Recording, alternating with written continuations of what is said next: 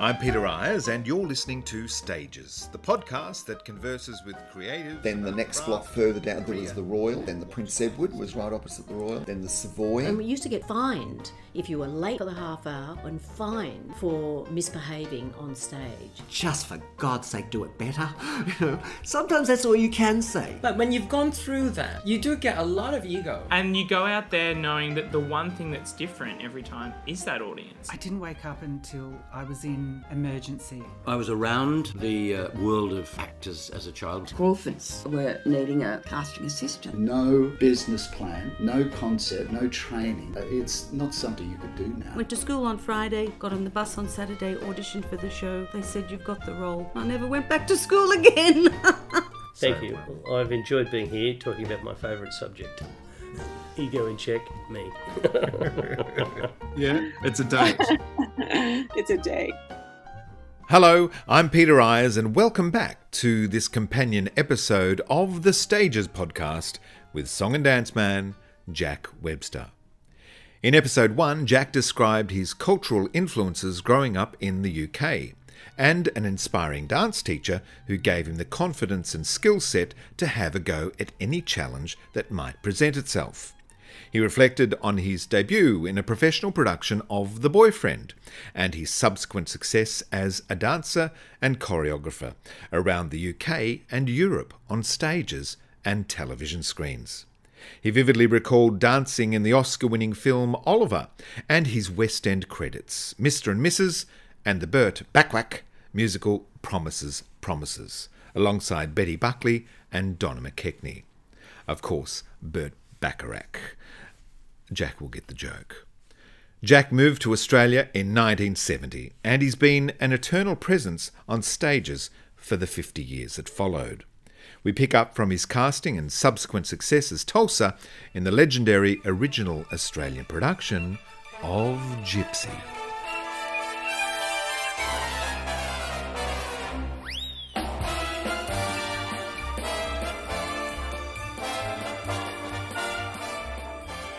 So a couple of shows with Williamsons, Nanette and Irene. And Irene. You're obviously being watched by people.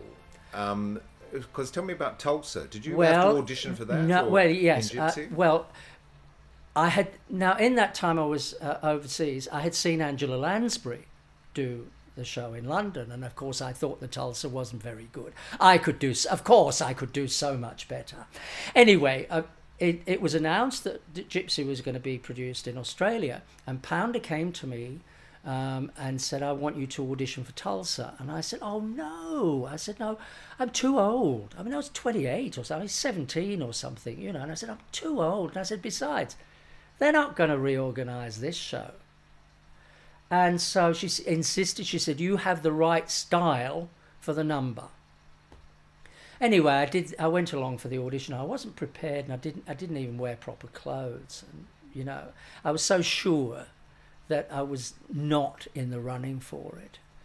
And then she started to teach the routine, and I looked around at the competition, and I thought, well, I'm a lot better. I am better than you lot. So I pulled my finger out, and I started to. And a couple of weeks later, I stopped her in the backstage, and I said, "All right, just tell me I haven't got it. Just put me out of my misery." I said, "I knew I'd never get it anyway."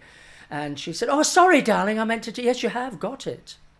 So I got the role, and that's you know, it was a total surprise to me. And so there I went into Gypsy. Came out of that. So and Betty Pounder is responsible for reorganising my career, for stretching my career and forking that yellow brick road for me. And off I went on a completely different tangent, because after Gypsy, she said, "Now you need to do this, now you need to do that." She was very strong in that. But doing... And becoming a triple threat in your own Becoming right. a triple threat, which I never... recently a book has been written about her, and I was asked to write a little bit, and I said, you know, when I was in Irene, I was a very unambitious chorus boy until Pounder had other ideas. But doing that show was wonderful cast. I mean, Gloria Dawn, was sensational. However, she was wicked because she never gave in rehearsals. She marked everything. And nobody told me. Other people who knew were ready for it. But as soon as the audience was in there, it was a totally different performance. I mean, this dynamo happened where she just kind of, because she knew what she could do. She didn't have to prove it, you see, to anybody. So unless you were ready for it, wow, you know, who came on? But she was wonderful, and the rest of the cast, Sue Walker, was heaven on earth. I must tell you a story too. She was being taught the strip montage by Pounder, and in came these huge white feather fans, because one of the strips involved doing a bit of a fan dance. Now, when I was 18, I was never so poor.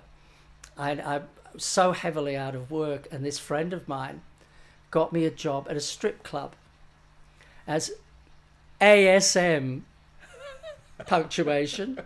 And what it meant was I changed a couple of coloured gels in the lights, set a couple of props, and caught all the bits of costume, the bits and pieces, the stickers and the G-strings and all of that as they were thrown off. And the star of the show was a woman called Rhoda Rogers, who'd been a sort of a British burlesque queen in her own right. And the show was really high class, this strip club.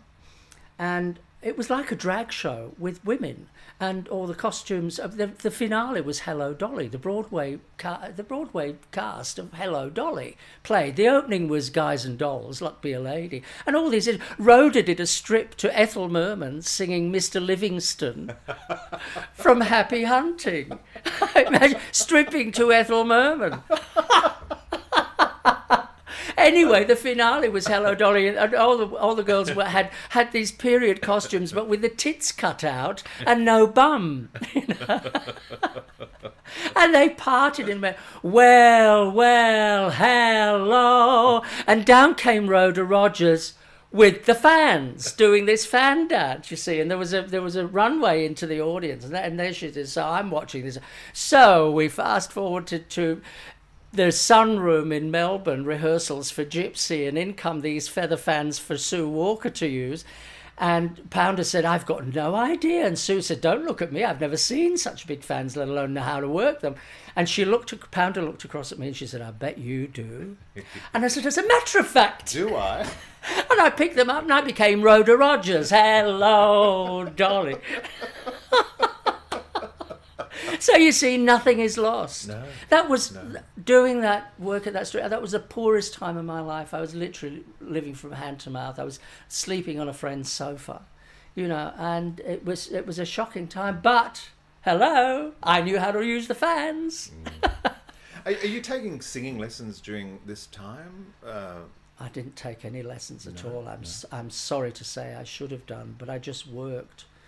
Because you have a lot of dancers don't have the chops to sing. This is where I say the background kicked in.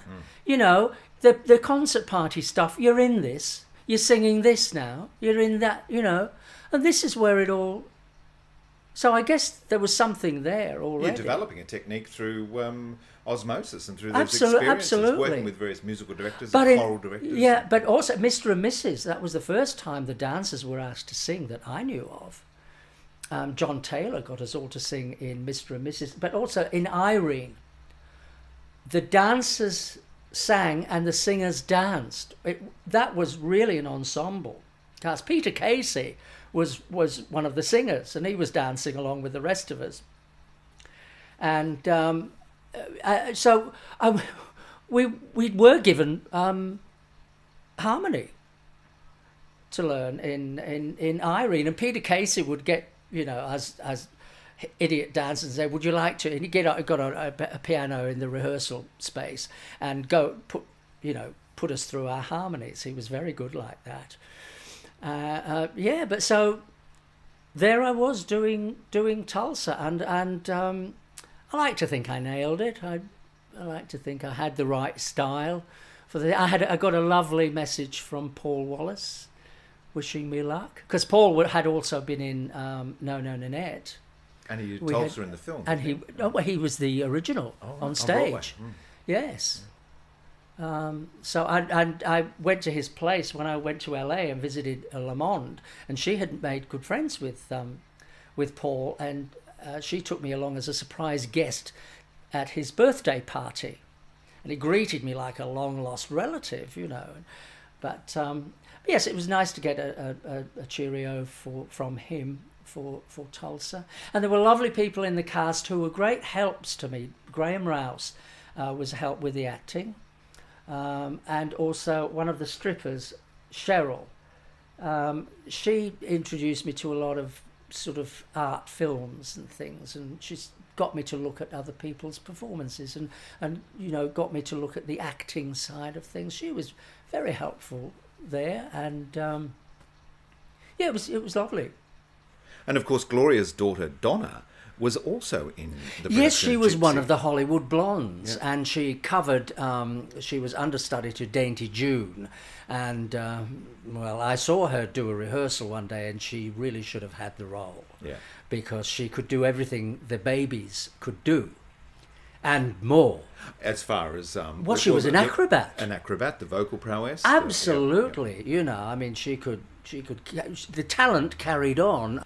Gloria got sick during the Melbourne run, and she had to leave the show and go into hospital, which of course must have been awful for Donna, carrying on the show. But she's such a pro, you know, the show must go on and all of that, but that must have been awful for her. But of course, Gypsy is a star vehicle, written for Ethel Merman, you know. So the management realised they needed a name on the marquee, so they went to Tony Lamond. And I think she did it in 3 days. I believe so. I've talked to her, and she got the Pound Recorder in Sydney, I think, and she learned Act 1 on the train down. Is that how she did it? I never knew how she did it, but I knew it was very quick. And she was on, of course, she was fabulous, because Tony Lamond, she is fabulous. And so we did she finished the Melbourne run, we did Adelaide, and it was lovely because for me it was reconnecting with Lamond. I hadn't seen her for a while, and we rekindled our friendship, and of course, and Sheldon, because I'd met him first as a schoolboy, now he was all grown up, and that it was lovely rekindling that friendship. And we got to Sydney, and Gloria came back, but she wasn't strong enough to do 8 performances a week, so they alternated the role between Tony and Gloria. That would have been an exciting time to be in Sydney. To It was go on a Tuesday and see Lamond, and then Wednesday and see Gloria. Well, unfortunately, it didn't work for audiences because they weren't sure who they were booking to see. And you had more than a front row seat because you were acting alongside them. Yes. Which kind of kept us on our toes, you know, because we had to react to 2 different women with different personalities and different energies, and that was kind of good. I just loved doing that show, and of course the number, for Tulsa's Number, is one of the best numbers ever written for a song and dance man, and guys who come to try and play Tulsa always see it as a tap routine because there's tapping on the recording, you know, and it isn't. It isn't a tap routine at all. And how Pounder said to me, "You have the right style," and I realised when I learned the routine that she did Jerome Robbins' choreography, you see, which I got to do, and Jerome Robbins was very classically based, so there's a lot of classical choreography in that number. And a lot of it's lots of upper body work, arms, you know, and so I felt it suited me very well, and it was just an absolute joy to do every night. I loved it. That's why it still is my favourite. It's my sentimental favourite role. Yeah. I love the serendipity of this business too, because later on in your career, you work on a show called Dames at Sea. Dames at Sea. And of course, the children of those roses, Gloria and Tony Sheldon. Tony Sheldon. And Donna Lee. Yes, in that. It was, and that was a delightful show. Again, one of my many collaborations with Nancy Hayes. I mainly choreographed it. She directed it, and I did a lot of the choreography for it, and was in it at the same time. Dream cast, Donna and Tony, and another lovely performer who is no longer with us, Tony O'Keefe. Was a lovely guy, and the girls were, apart from Donna, there was Kerry Woods and Karen Johnson again, who I'd worked with all those times before, who now is, of course, one of Australia's leading music theatre directors. Yeah. And but anyway, to just get back to Lamond a bit, while we were doing Gypsy, she was preparing to go to LA, to relocate to LA. And she said to me, everybody in LA plays tennis. And she said, so I'm going to take tennis lessons and you're coming along with me.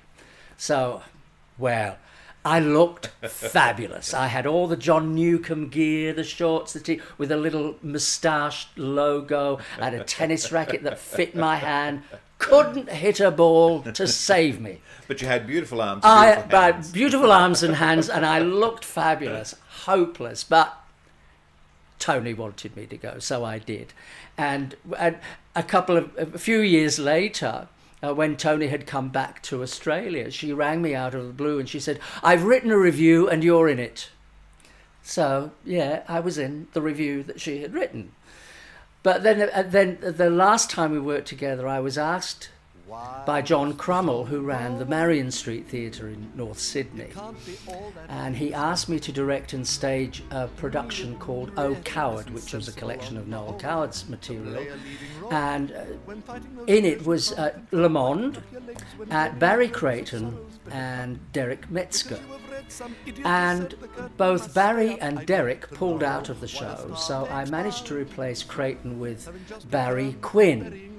Lovely Barry Quinn, you know Barry. Absolutely. Gorgeous. We'd known each other since he first came to Australia when we were doing a chorus line and he met Peter. So we go that far back. But and a wonderful Julian Marsh in that production of 42nd Street, yes. Lovely actor, lovely performer, and great man. And nice friend. And so I got him, and I couldn't recast Derek Metzger. So Crummell said, well, you do it. You're in it. And, well, you never said no to Crummell. And so I directed, staged, and was in it. And at the piano was this lovely woman, who I had met about a year or so before. We were about to do a project that fell through, so I asked her to come in and play for us in Oh Coward, and it was Kelly Dickerson, who is now one of Australia's leading music theatre MD conductors. And when Lamond was given her ABC show to record As Long as He Needs Me, the recording studio, I think, that's TV right, show, yes. And with a 32-piece orchestra, and the MD conductor was Kelly Dickerson. Yeah. So everything's sort of interwoven in our business, isn't it? And we kind of work with the same people and come up. But I did want to mention that going to Marion Street and doing Oh Coward and Dames at Sea, and actually, everything that I ever did at Marion Street was always designed by our lovely friend that we miss dearly, Mr. Graham McLean. Mr. Graham McLean. I mean, he was a brilliant designer, but I mean, we've already spoken about it. One of the funniest men we've ever met in our lives. Yes. The driest wit. The driest wit. And a beautiful designer. Yeah. Oh, excellent, and with such taste too. Yeah. And everything's so different.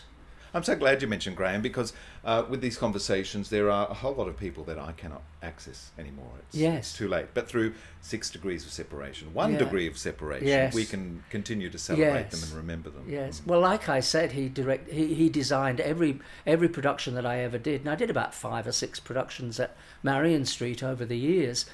And I first met him. He came in to design a production of Gypsy that the Queensland Theatre Company were doing with June Salter playing Rose and David Atkins was playing Tulsa, and I re-choreographed the show.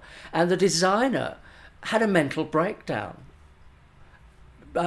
in the middle of his designing the show, and so Graham had to come in and finish the job. And that's when I first met Graham, and we became firm friends ever since. Beautiful friendship, and both living around Newtown for a long time. Living around Newtown, yeah. Sydney. So we had copious drinks at the Newtown Hotel over the years. I think I joined you a couple of times. Yeah. Tell me about another great leading lady who you've worked with many times, Nancy Hayes. Oh, Nancy, yes. Well, I think I did mention that the first time I saw her was in Promises, Promises. She was playing Owl Lady, and she was hysterical. In fact, I thought she was the best thing in it. And then later, when we did Irene, she took over one of the roles. And I think that's when we became friendly, because we had such a lot in common. And also she knew this friend of mine, Jodie, and she knew Tony Gapon, and, who I knew. And later on, we collaborated on a few things. The first issue was asked to direct the production company's Gypsy with Judy Kennelly playing Rose, and I was asked to choreograph it, and we worked very closely on that, and realised we had a good rapport. So we later did Dames at Sea, and then we did another show at Marion Street called Here Comes Showtime, which was a compilation of Jack O'Hagan's songs, with a lovely cast. Rod Dunbar. Judy Wright, who just got out of Whopper. Yes, I know Judy because she was in my year. She was wonderful. Yes. And was Derek in it, Metzger? Derek was in it, and Jason Langley. Robin Arthur. And we collaborated on that, and we got on very well. We collaborated with when I met you, worked with you on Wizard of Oz. Yeah. So, but she was a wonderful performer, and also I forgetting to mention, Dames at Sea went to Adelaide, but Karen, who was playing sort of the leading lady in the show, didn't want to leave her children, so Nancy stepped in. So she performed with us, and it actually made it to Expo that year, whatever 88, Expo 88, and we played this river stage at Expo, which was different to say the least. An exposure to the elements. Yes.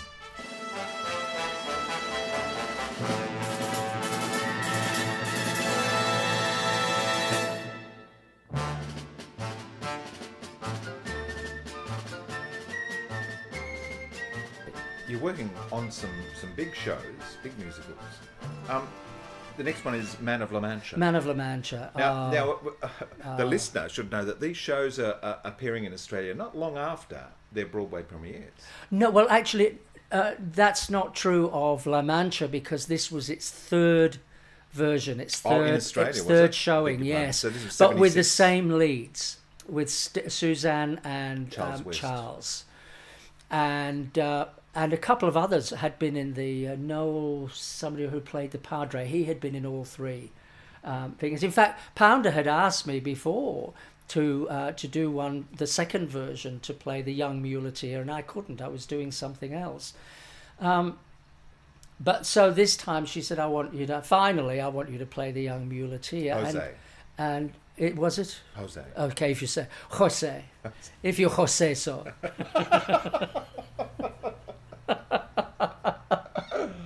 I never knew, but that was such a divine, clever production.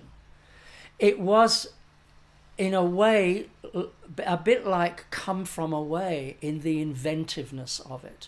This became this, became this, became this. Everything became something else. Chairs became all sorts of things. Bits of wood became tabletops, and and people played, you're playing this now, and you're this now, and it was superb. The cast, Sue was gorgeous, Charles West was just divine. Apparently, they did a sort of concert version in London, and they used all the people who played the Don. Keith Michel was the original person who played it in London, and they used various Dons, and they asked Charles to do 2 performances. Lovely. Yeah, he got 2 performances. That's how good he was. And the setting of it was wonderful. It was very claustrophobic. It was on this saucer sort of thing, which was on the most enormous rake. It was a terrible rake. And in it was lovely Frank Lloyd. Lovely Australian. Did you ever know Frank? No. Oh, gorgeous. And he was one of these lovely old actors and lovely old eccentric. And his thing was a string of pearls, a strand of pearls. And at some point in any show, he would just lift up a collar of a costume and there would be this single strand of pearls, which of course was just so funny. And when he died, his wake was at the Tilbury Hotel in Sydney, and everybody who went in got a single strand of pearls. That's lovely. He and I did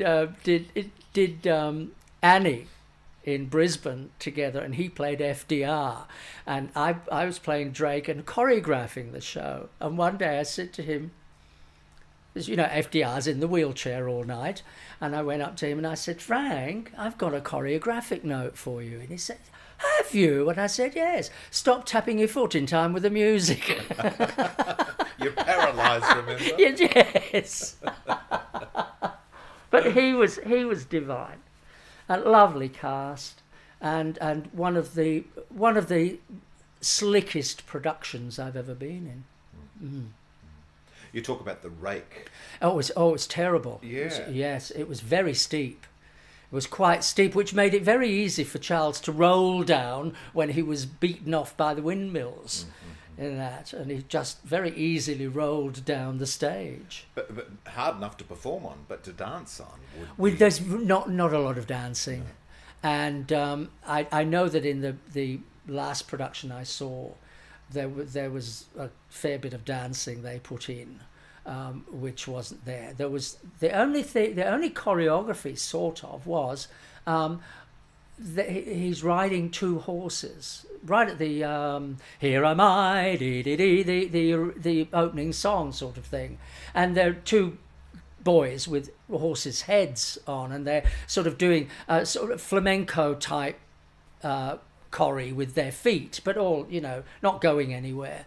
And that's really basically the only choreo that there is. And originally, I believe it was done in the round. And everybody was under the stage. All the actors were in prison behind bars under the stage in view of the audience. I think that was the original. It changed, and but we crawled up from the back. I mean, our makeup was a champagne cork and a lighter. we smutted our faces. That was makeup. It was the filthiest show I've ever done, but it was wonderful. Wonderful. As a dancer, it must have been heaven to learn that a show like A Chorus Line had been created, but was also coming to Australia. Yes.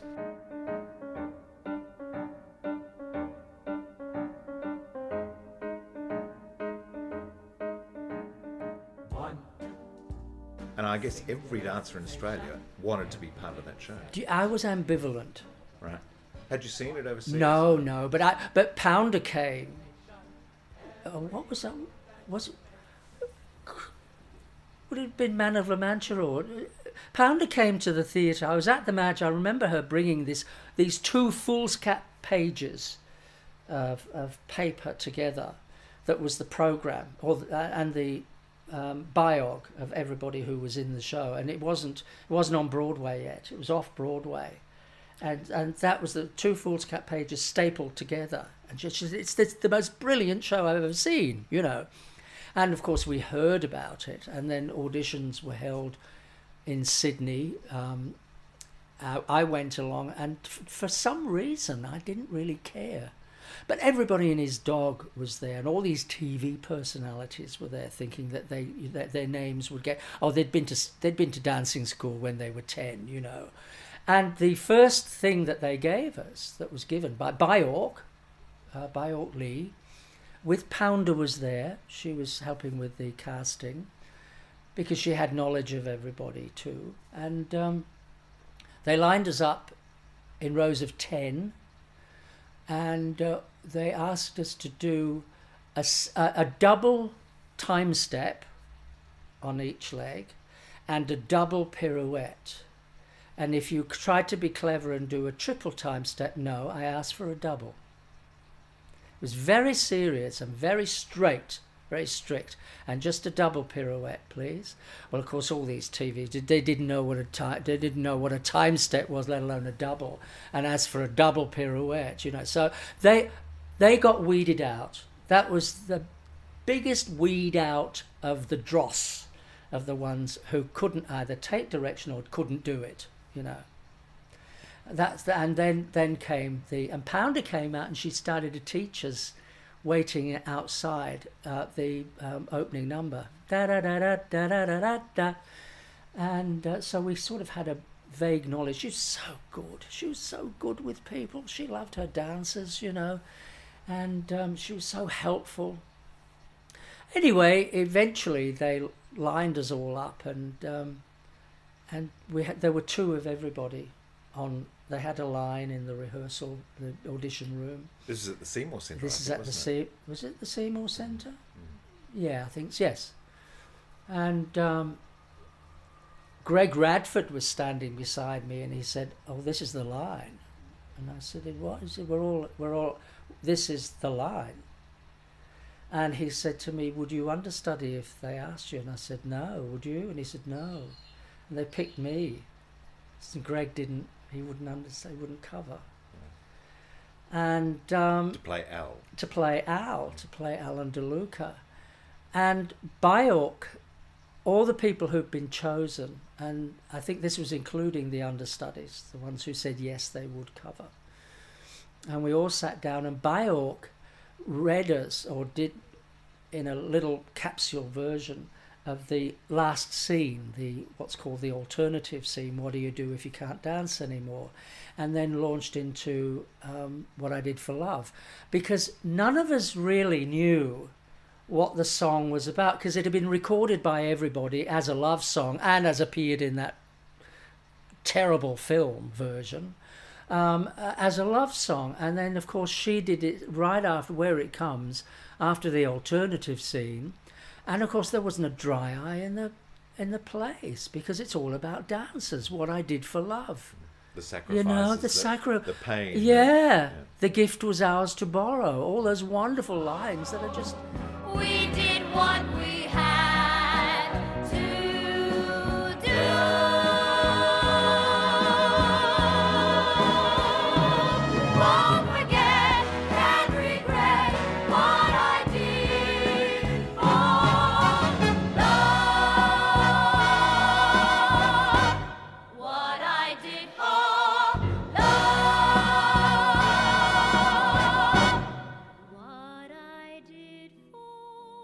It's a continuation of the alternative scene. It's the continuation of the dialogue that has come before. It's so brilliant.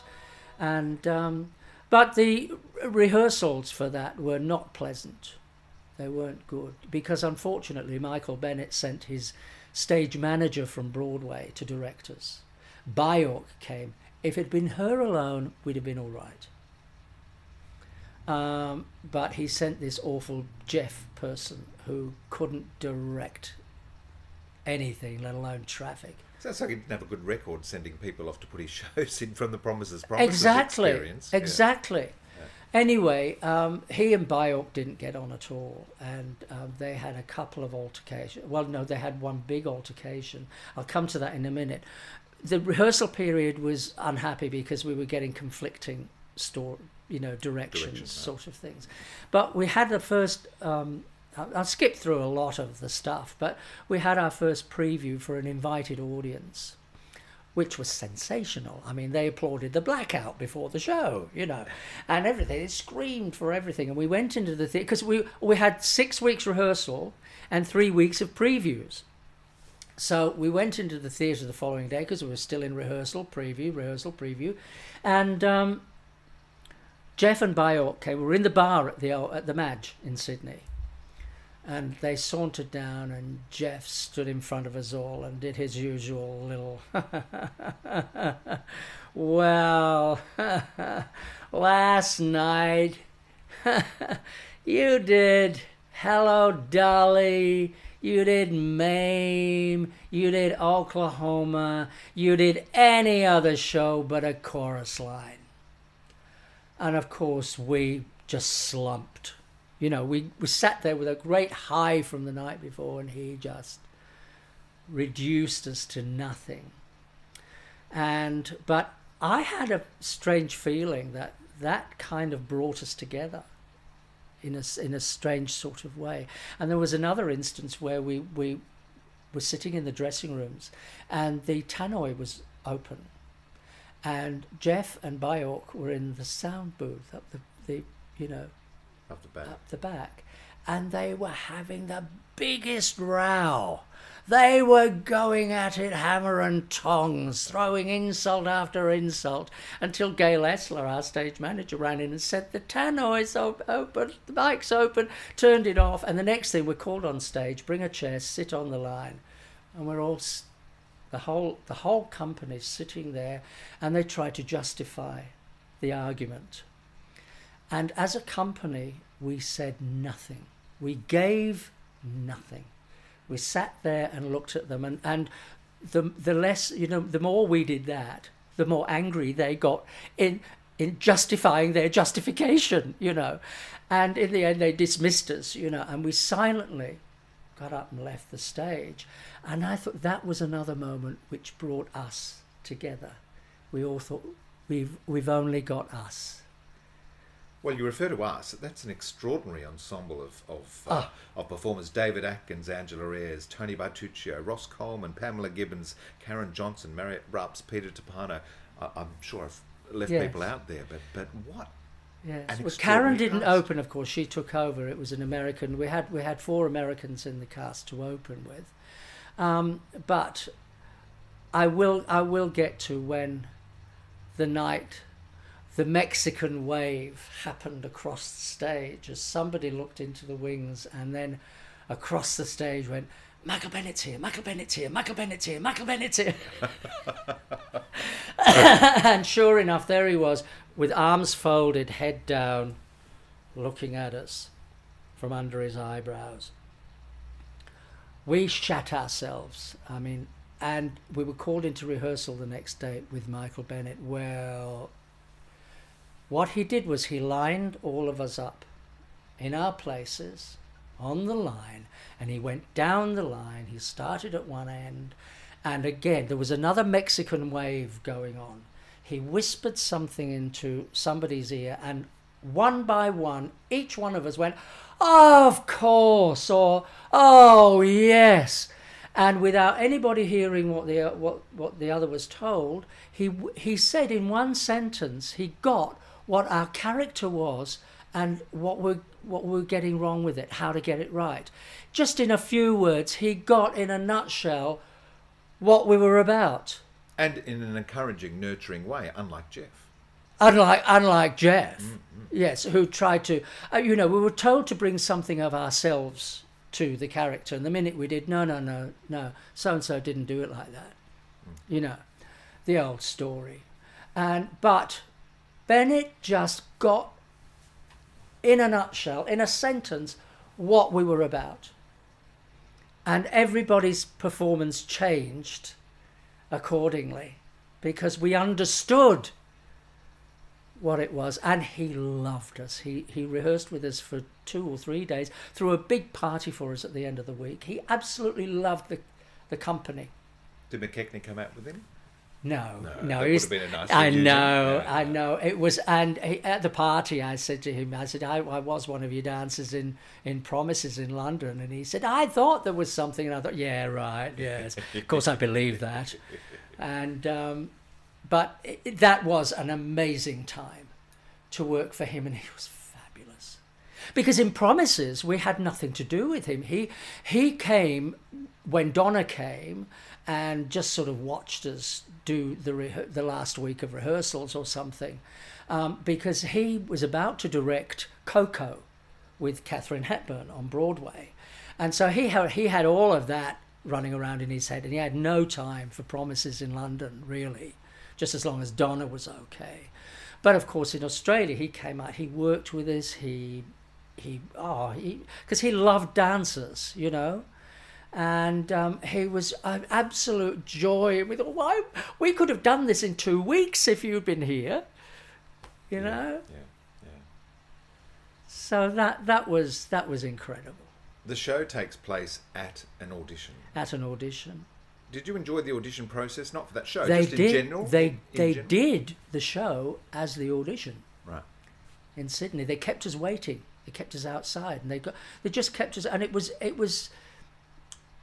really got into our heads. The psychology of the psychology of everything, and you know, talking to us one by one, and it just, in the end, you really wanted that show.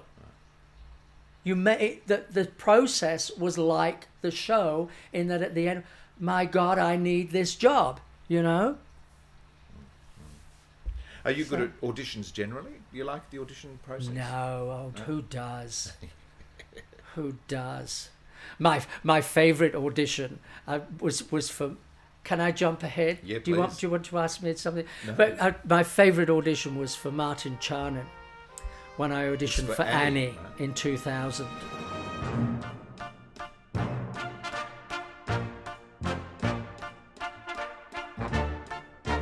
My agent said, I'm sending you to audition for Annie. And also, lovely. And I said, Drake. He said, no, Rooster. And I said, no. Ooh. You know, a bit long in the tooth for Rooster, love. So I said, anyway, when I got there, he and this, I can't remember her name, who was restaging the choreography, and Kelly Akers was her assistant. Anyway, they both looked at me, you know, wide-eyed, and went, right. And I said, what am I down to audition for? And they said, Rooster. And I said, no, Drake. And they both went, oh, okay. All right. So I sang a song, and Martin said to me, he said, look, there's no dialogue for Drake. You know, we can't, they're bits and pieces, but we can't give you a side to read. He said, so what I'd like you to do is just talk. And he said, do you do a John Gielgud in Arthur? And I said, no. But I do a really good Jack Webster auditioning for Drake. That took him back a bit. Now, you remember Arthur, remember the film in Arthur? Oh, yes, and there's that lovely scene with Arthur in the bath and Gielgud on the toilet reading the paper. Yeah. So I set off to talk in my best Drake voice, and I've got no idea what I said. I rambled on, and they stopped me. And he said, look, I like what you're doing, Jack, and I want you to do some more. Only this time, don't smile. And I just came out. I said, I wasn't smiling. I was being facetious, you little shit. Which, of course, is the line from Arthur. From the film. Fortunately, he got it, and he fell off his chair laughing. So I did that. And he said, I hear you tap. And I said, yes. And he said, do some for me. So I did some tap, and he said, thank you very much. We'll be in touch. So I went, and it was the auditions were at the Footbridge, and I was out in the foyer talking to somebody, and Kelly Akers came running out, and she said to me, Jack, I think you've got it. And he's going to put in a tap routine for you. And I said, oh, yeah, right, that'll be right. It was the first day of rehearsals. The wardrobe man comes up to me and said, we've got a couple of pairs of tap shoes for you to try on. And I choreographed it, but he put in a tap tap routine for me in Annie. So, but that was my favourite audition of all time. I mean, how do you call your director a little shit and get away with it? Exactly. And having gone in and they think they're seeing you for something else. Oh yes, Yeah. I can't tell you the relief that was on their faces when I said no, Drake. In a few minutes, we're going to have a big press conference here. There's going to be a whole bunch of photographers and reporters. And that sob sister from the Evening Star is coming. I don't figure we're going to have any trouble with her. She'll swallow hook, line, and sinker because that's what she wants.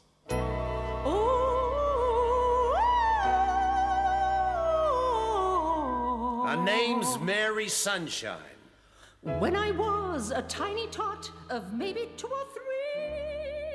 Tell me about Mary Sunshine.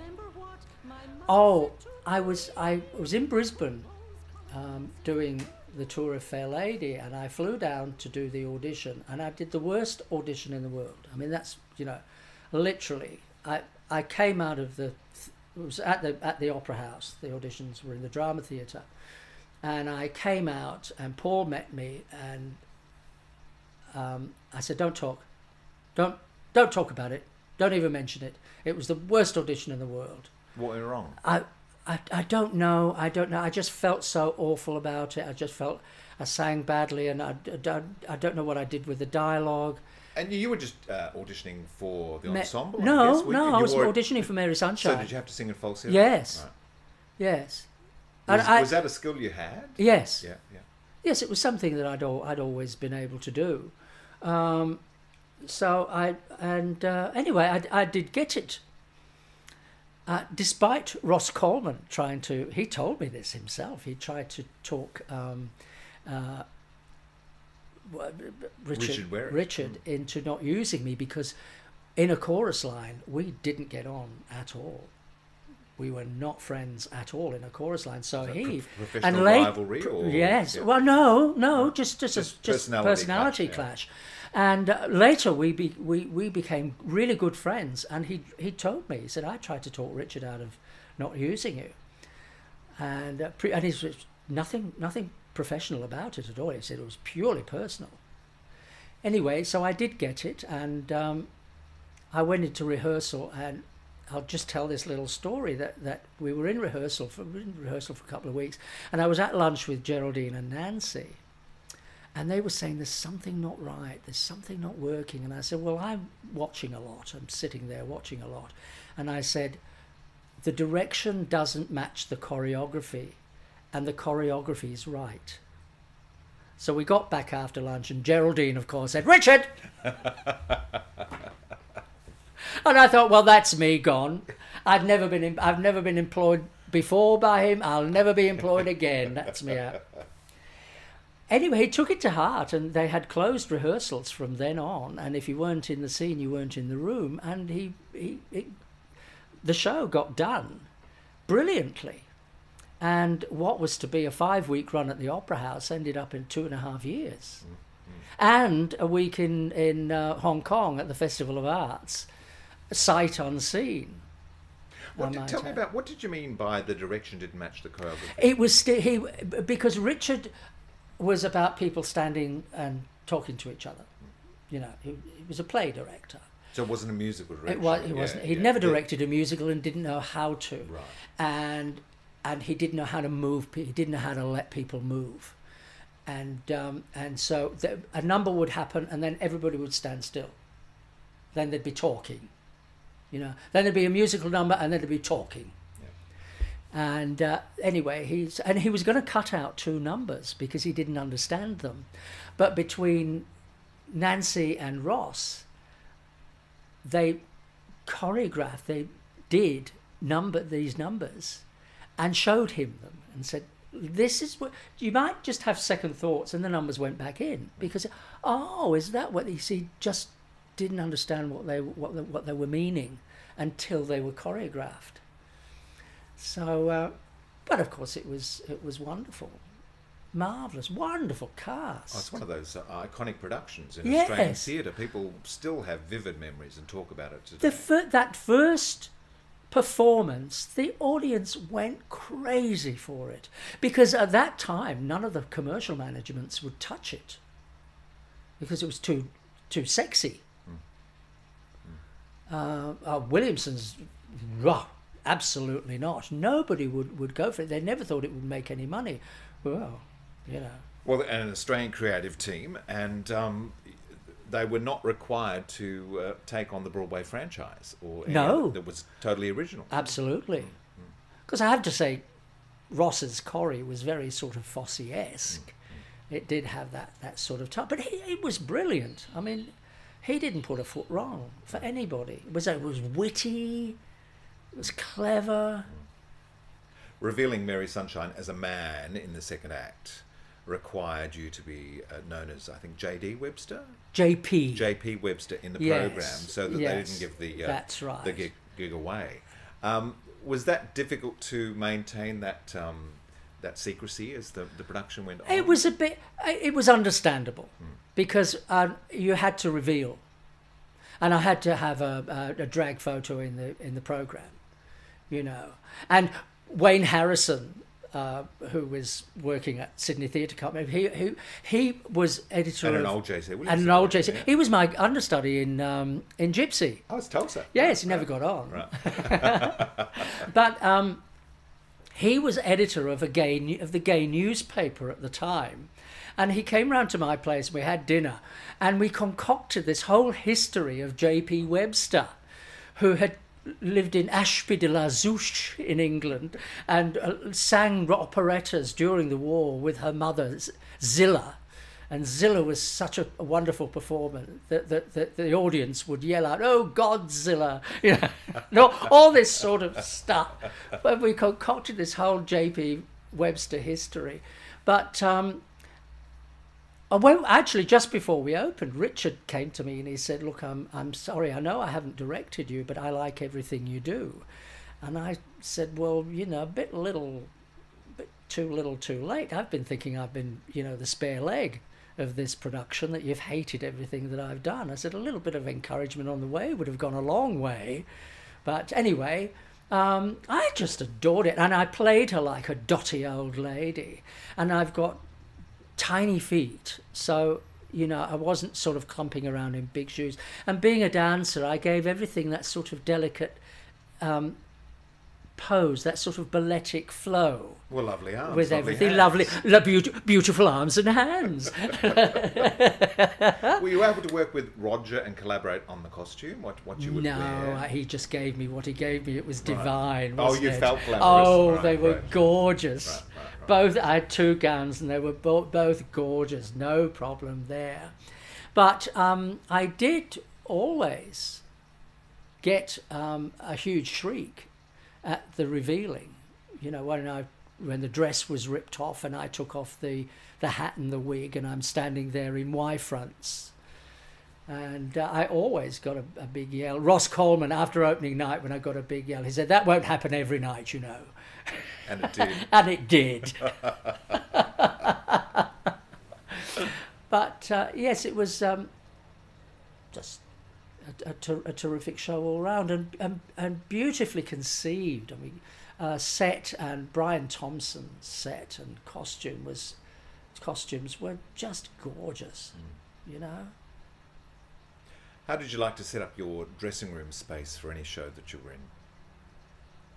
Oh, as plainly as I could possibly. I mean, doing Mary Sunshine was the most elaborate I've ever been, because I had all these colours, you know, and eyelashes, and I had this big sort of it was a toolbox from Bunnings. Yes, full of makeup. And all the makeup, and there were dozens of pairs of eyelashes and this, that, and grease paint for different shades of because we were quite garishly made up in that show. The makeup was fairly heavy for everyone, and so I kept experimenting with things and colours and this, that, and the other. And my makeup box ended up being a treasure trove, and a couple of years after, I got a car wash in Sydney, and when I got the car back, the toolbox had disappeared.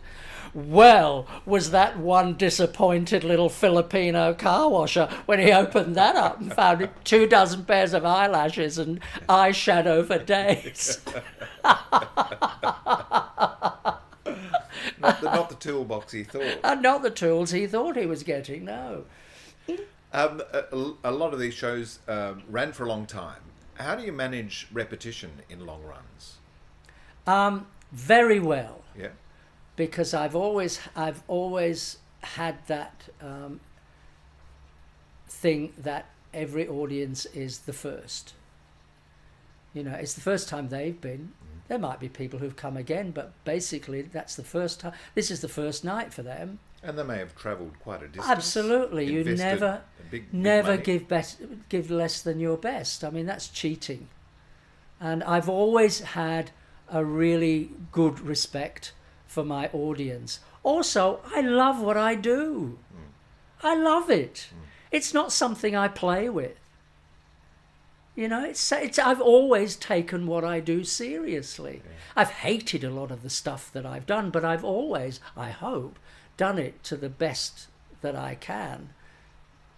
You know, because I've always had that respect for the audience. The show must go on. Have there been moments where... As Noel Coward wrote, why must the show go on? Have you had moments where you haven't felt up to scratch, you've been a bit poorly and you've just got yourself out there done and it. hope for Doctor Theatre? Hot Shoes Shuffle, until we went to London, I never had an understudy.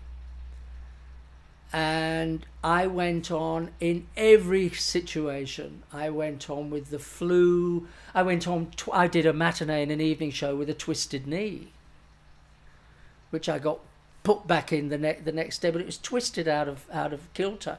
I did 2 shows on that, and there was only they forced me to have, or they forced David to have an understudy in London, because he said, "Oh, he'll never go off." He was supposed to cover me, but he, you know, the boys said, "Don't ever do that."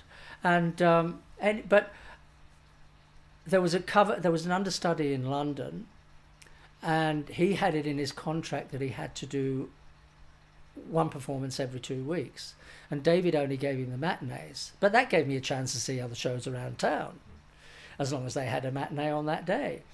But at no other time, but we came back to Sydney on the last leg, and we were in Sydney, and I got a flu, and it kind of caught up with me through the performance.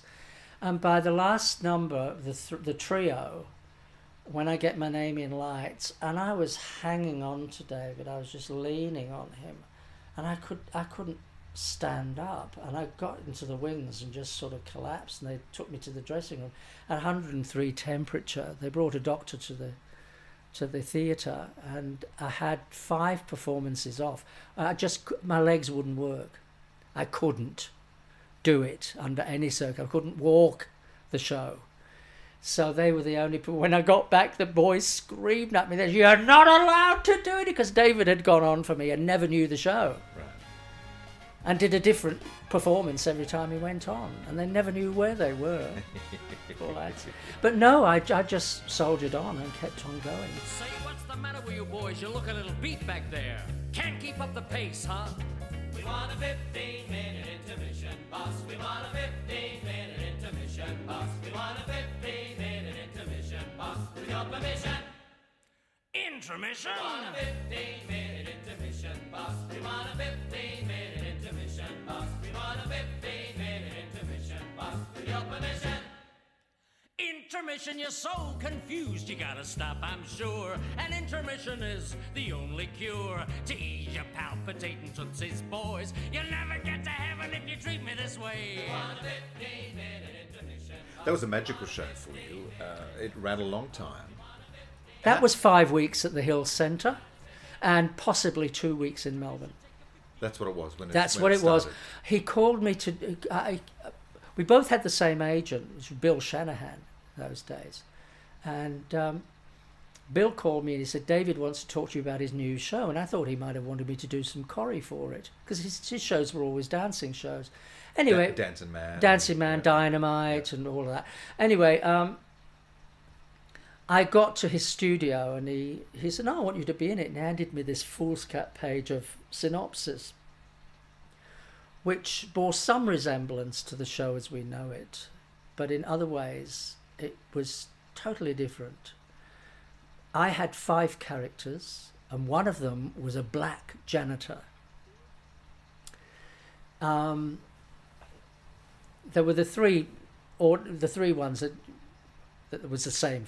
That he was the father of the two. The premise was the same. They had to do the act to get some money, and but April, the daughter, well, the premise was that she couldn't sing or dance.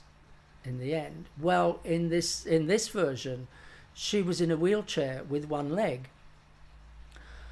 and David had bought a whole set of crutches to put taps on the ends of that and do a tap routine on crutches. Oh, dear.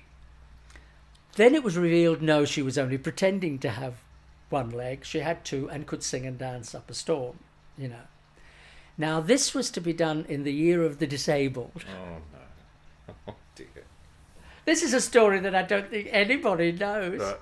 And at the end of the show, they did the act. The act was done. They went. The last scene was back in the lawyer's office, where it was revealed who the father really was, and it'd been all these different people, including a black janitor, all night, and that there was no money, and then a huge safe was to fall out of the flies, squashing Rhonda, squashing the sister. Thank you very much. Good night. And that was the show that I said yes to. And he said, what do you think? And I said, oh, throw in a few poofter jokes. You've insulted everybody. Anyway, we got to rehearsal and it was a totally different story. But we got the script for the first act on the first day of rehearsal and the second act on 2 weeks later. And we were working it on the hoof. But that was extraordinary because David and the boys had been rehearsing for a week before Rhonda and I got there. And at the end of the first week, he said, you want to see what we've been rehearsing? And he showed us a couple of numbers, and Rhonda and I were just knocked out. And the boys were sensational, you know. And it was just magic, and we thought, well, this is good. But we opened the show, and what it was Castle Hill Council had put up half the money, and David had put up the other half. And by the time we got to open the show, the council was having elections and they knew they were going to be replaced. So they pulled out all the cash. They said, you're not getting any more. Don't care if you go to Melbourne. It's just the run here at Castle Hill, end of story. And we opened with an invited audience, which went mad for the show, but bookings were very slight. There weren't very many. And that's one reason why Castle Hill pulled out, because there weren't any bookings. On opening night, 1 critic came.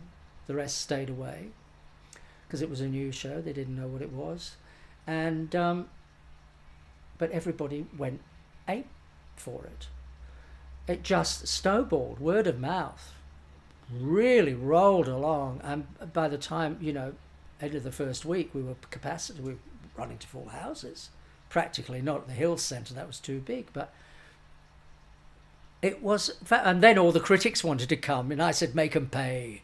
I said, make the bastards pay. Anyway, they gave us we got crits, just sensational crits. And a friend of mine came to see us. He was a bit psychic, and he came to see the show, and he said, this show's going to London. And I said, really? He said, yeah, it's also going to America, but not with you. And I went to David and I said, this friend of mine said it's going to London. He said, that'd be nice, wouldn't it? We weren't even going to Melbourne at this stage. Right. But David roped in Daryl Summers, his brother-in-law at the time, and together they mounted it in Melbourne, and as the rest, as we say, is history. Yeah. And 6 months in London at the Queen's Theatre. What was it like going back to London in a huge hit like that? I'll tell you, it hit me when, I mean, you see that little post, those little posters of mine, the little flyers that are on the wall of the shows I did in the West End. They're on a wall in my lounge, and they were always in little cases, little glass cases up the escalators on the walls when you go up the escalators at the tube stations. Yeah. And it hit me when I took my first tube ride and I looked, and there was a little flyer for Hot Shoe Shuffle, and my name was there. And I thought, the number of times I went up and down those tube stations looking at posters for everybody else, and suddenly I'm in one of those glass cases, my name is there. And I thought, this is unbelievable. I left as a chorus boy, and I went back as third on the bill.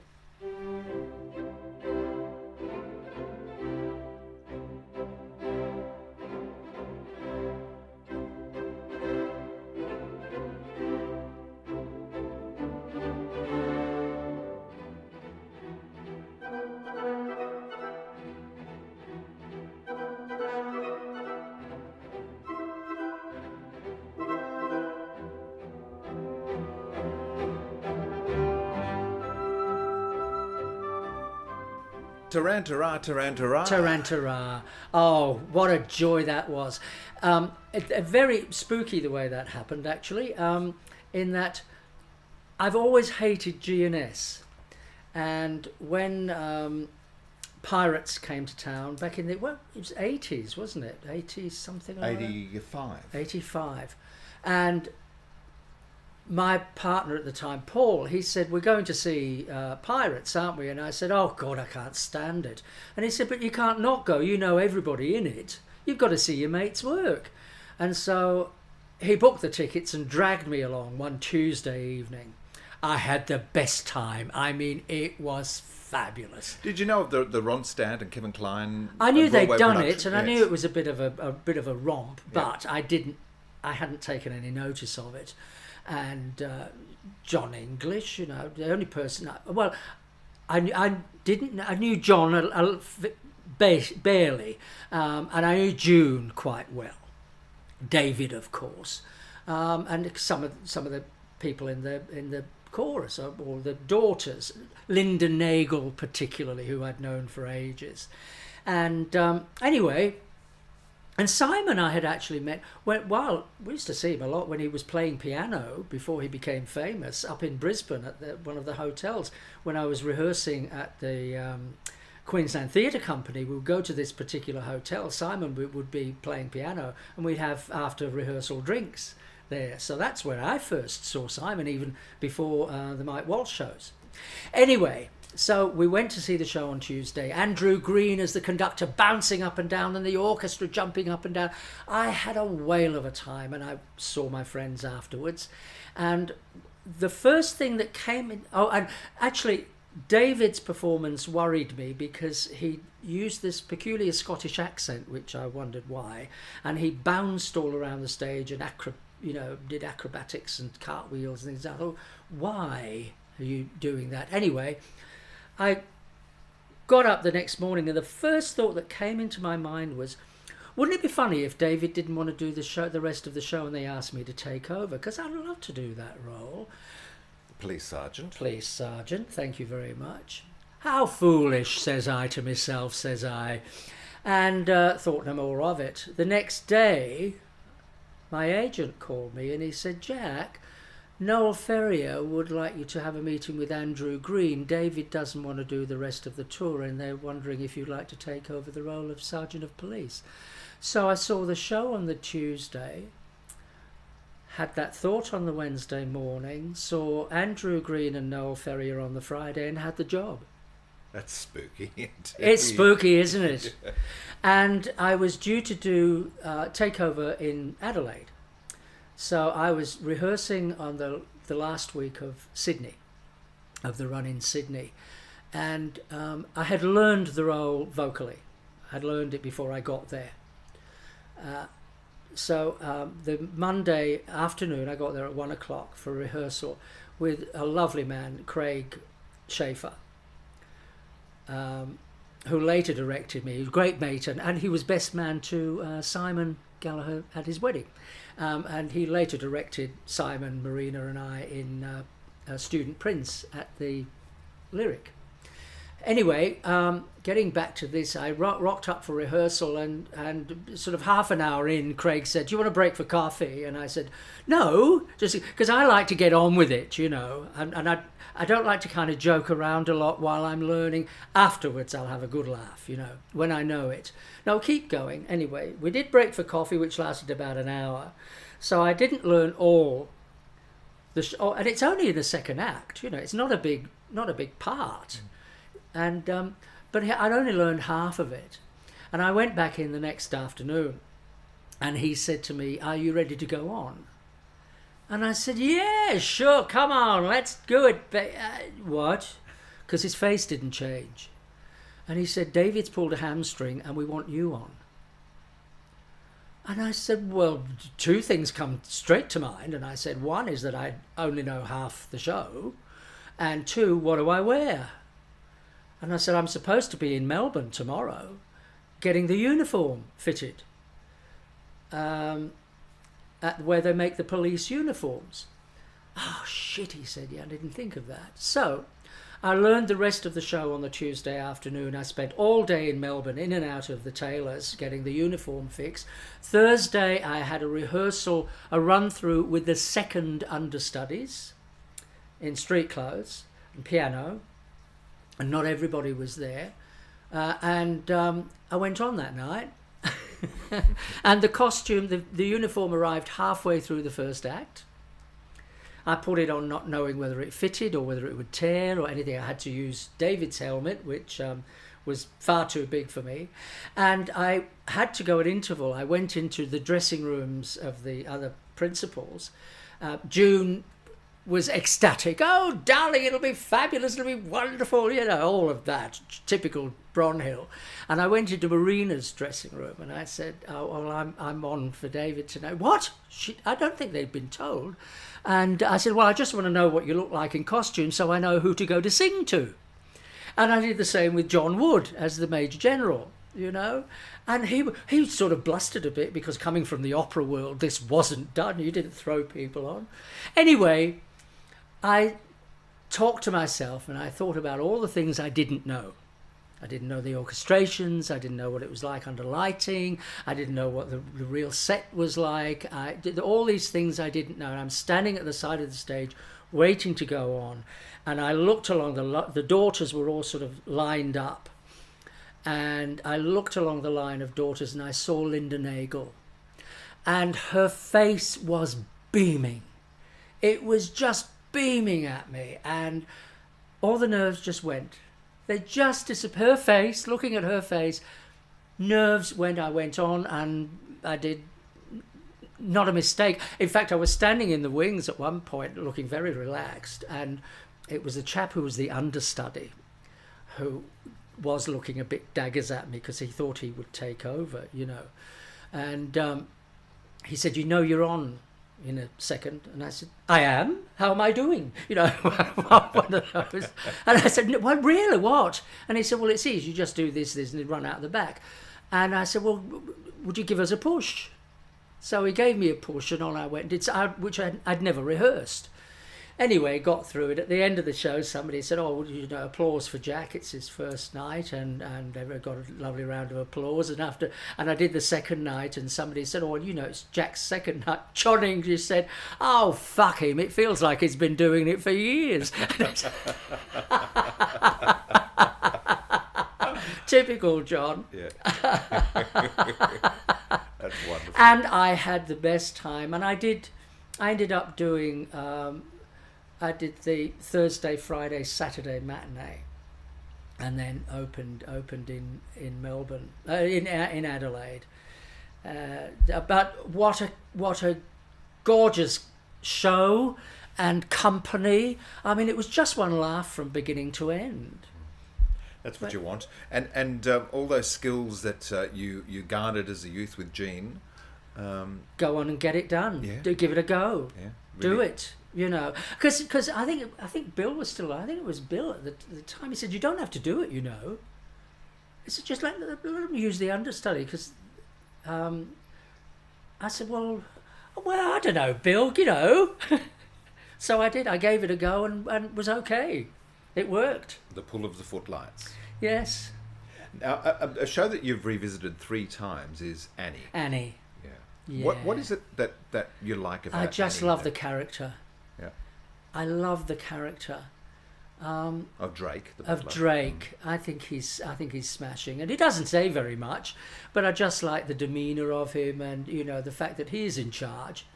In fact, when I was doing it in Brisbane, and Frank Lloyd was FDR, and at one point I said to him, "Frank, I don't know how to play this," and he gave it to me. He said, "You're in charge. Take charge." So he gave me Drake. I'll always be grateful to him. We shared a dressing room together. And he said, "I don't know about you, but I'm painting my half menopausal mauve," he said. You choreographed that show too, I didn't choreographed it too, Yeah. yes. And I mean, I don't know what the original was. And of course, the original I remember seeing with Jill playing Miss Hannigan. And I think it was Hayes Gordon was Daddy Warbucks. And Kevin Johnson was Rooster. And Nance is Nance was Lily. And I know they had a travelator for the NYC number, and everybody just ran around the back and got back on it, and they just struck a pose and travelled. So that was one number I had to completely choreograph. But that ended up being restaged, and when I did it later, the second 2 times, there was no travelator. That was all restaged. But I just liked it, and it's a lovely show. It's charming, and particularly Alan Edwards, who was director of Queensland Theatre Company, lovely guy, and he was so lovely to work for and with. And I thought the first production that I did for Queensland Theatre Company was charming.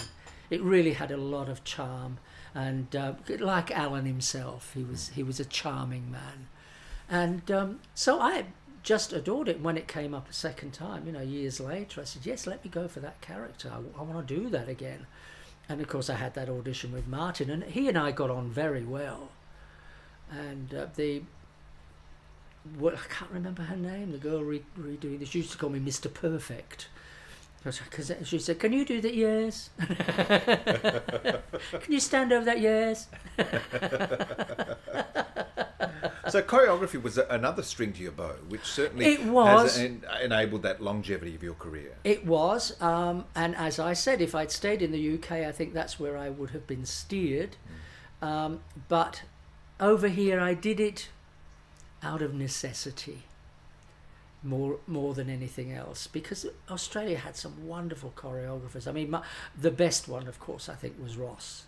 Ross was a fabulous choreographer, even though he didn't like me at one point, but you can't deny the talent, and we did become very good friends later on. But there were other people who were better. I could do a certain style. I couldn't do really modern stuff. I could do it if it was a bit hokey, and I had a lovely thing on television. It was Channel 10. It was a bicentennial. The what was it we had where all the ships came into the harbour? Bicentennial. And Channel 10 did a show to celebrate it, and it was on all Australiana, and David Mitchell got together with Sheldon, Barry Crocker Jr. Yes. Peter Tupano, Donnelly. Yes, the 4 of them who were children of showbiz parents. Yes, that's right. All these generations of, and I choreographed these all to Jack O'Hagan's songs. I remember it's on YouTube. I know it well. Sheldon sent it to me, and it's charming. It's lovely, and I watched it, and I thought, I'm pretty proud of that. And that sort of stuff I could do, but I couldn't have choreographed a big show or anything. I think it was Annie, which was a show in which you decided that it's time to retire. It was. It was this last version in crossed to 11, 12, and look, to be honest, I had come out of a show very badly previously, and I'd got very badly injured, and I was wondering what would happen to me, and I got a call to come in and do this new version of Annie. This again with Warlow, but with Nancy Hayes playing Miss Hannigan, and Chloe Dallimore and Todd McKinney. And they were very kind, and they said, we'd like you to repeat what you did the last time with Martin Charnin, and we'd like you to keep the tap routine in that he put in for you. So I did, and it was while I was doing that, and I was really happy doing the show, but I was in Melbourne in this service department, and there was a building site on either side of me, starting at 7 o'clock in the morning, and it was pouring with rain. And I thought, you know what, I think I might have had enough. And then we went to Perth, and there was a building site behind us in the service department with the ugly artwork on the wall, you know. And I thought, I really have had enough. I don't want to tour anymore. I don't want to be sitting in these service departments with ugly pictures on the walls, and I need to stop now. Because touring is a necessary part of the gig, Absolutely, isn't it? it's every musical tours. And when you're young, it can be fun. You're seeing different parts of the country and making new friends, and God knows how many times I've been around Australia. I mean, we did a bus and truck version of Hot Shoes Shuffle. We literally drove ourselves around the country, right around the outside, which was incredibly fabulous. To cross the Nullarbor was wonderful, but I thought, what have I got left to do? You know, what have I left undone? Nothing really. You know, I'd done all sorts of different kinds of dance. I'd played all these various parts. I'd been in comedy plays. You know, I'd done a serious role in Arturo Ui with John Bell, and played old Dogsborough, playing 80 years old. But so I'd done all of that, and I thought, Christ, I thought I would have a 20-year career. I thought I would be a dancer, end of story. Then I would either teach or choreograph or something. And Betty Pounder came into my life and extended this career in a way that I never even, in my wildest dreams, would not have dreamt about, you know. And everything I thought was unexpected. Then came this, then came that. It wasn't as if something led into anything. It just kind of happened, you know, and the different roles and the different characters, which I adored playing. Characters, you know, the Sergeant of Police, Mary Sunshine, all these wonderful odd things that I was given to do. And I thought, okay, I can stop now. So I did. Jack Webster, thank you so much. Oh, okay. For your story, I've had a ball these last couple of hours. I knew from the start that this would probably be a 2-episode conversation, which it has certainly grown into. But to hear the arc of your career really mirrors the development of musical theatre in this country. Yes. And so myself and the listeners are very privileged to hear your story and have an insight into. Well, I feel very privileged. I really do feel very privileged to have had the career that I have had, when all I really wanted to be was a dancer. And I loved it. I've always loved it. And as I think Chita Rivera said, dancers are always dancers, you know. But it's just been extraordinary, and I've loved every minute of it. And I really want to thank all those people who have helped me along the way, and there've been a lot who have been very influential and very remarkable and have been very generous and kind. They're too numerous to mention, but so many people I have so loved working with and for, and they deserve a huge thanks, because no one does anything alone. As Sondheim says, no one is alone. But it's true, you don't do it alone. And there's so many things I haven't mentioned within there, but we could go on for 6 weeks. There could be another episode, yes. Yeah, well, let's not. As Sheldon always says, let's not and say we did. Such an informative and passionate insight into a marvellous career. So many stories, so much knowledge, and such joyous celebration. Thank you, Jack Webster, for being our guest on the Stages podcast over 2 enthralling episodes. And thank you also for all that you have given audiences and your colleagues during your time on stage and behind the scenes. Thanks for joining us, everyone, in this episode. You can check out all of the episodes featured in the podcast thus far by checking out the website www.stagespodcast.com.au. You've been listening to the Stages Podcast. I'm Peter Ayres. Keep well, keep warm, stay safe, and I'll catch you next time on Stages.